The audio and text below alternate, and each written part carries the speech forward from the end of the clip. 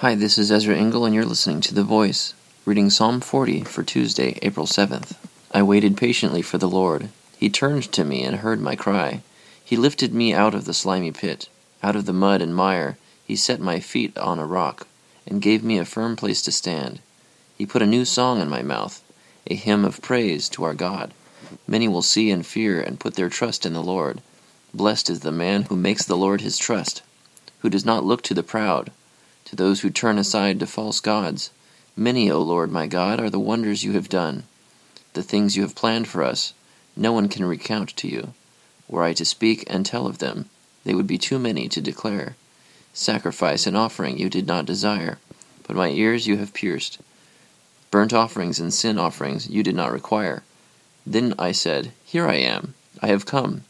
It is written about me in the scroll. I desire to do your will, O my God.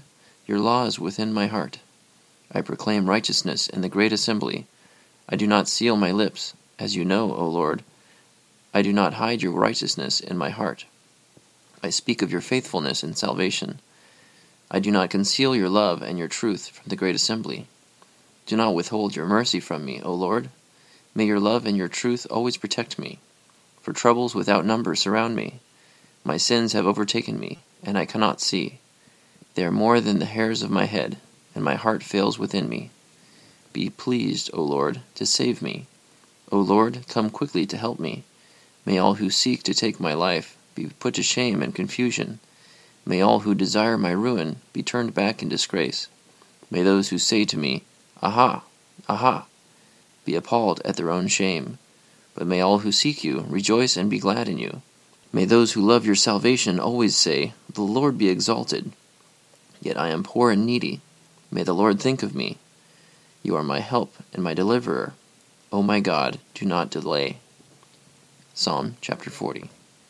So David is talking about his desire to be rescued by God, and mentions how powerful God is, and how capable he is of rescuing him. And he's asking that he would be willing to, and that he would do it quickly, as in verse 13 says. Be pleased, O Lord, to save me. O Lord, come quickly to help me. Thank you for listening to The Voice.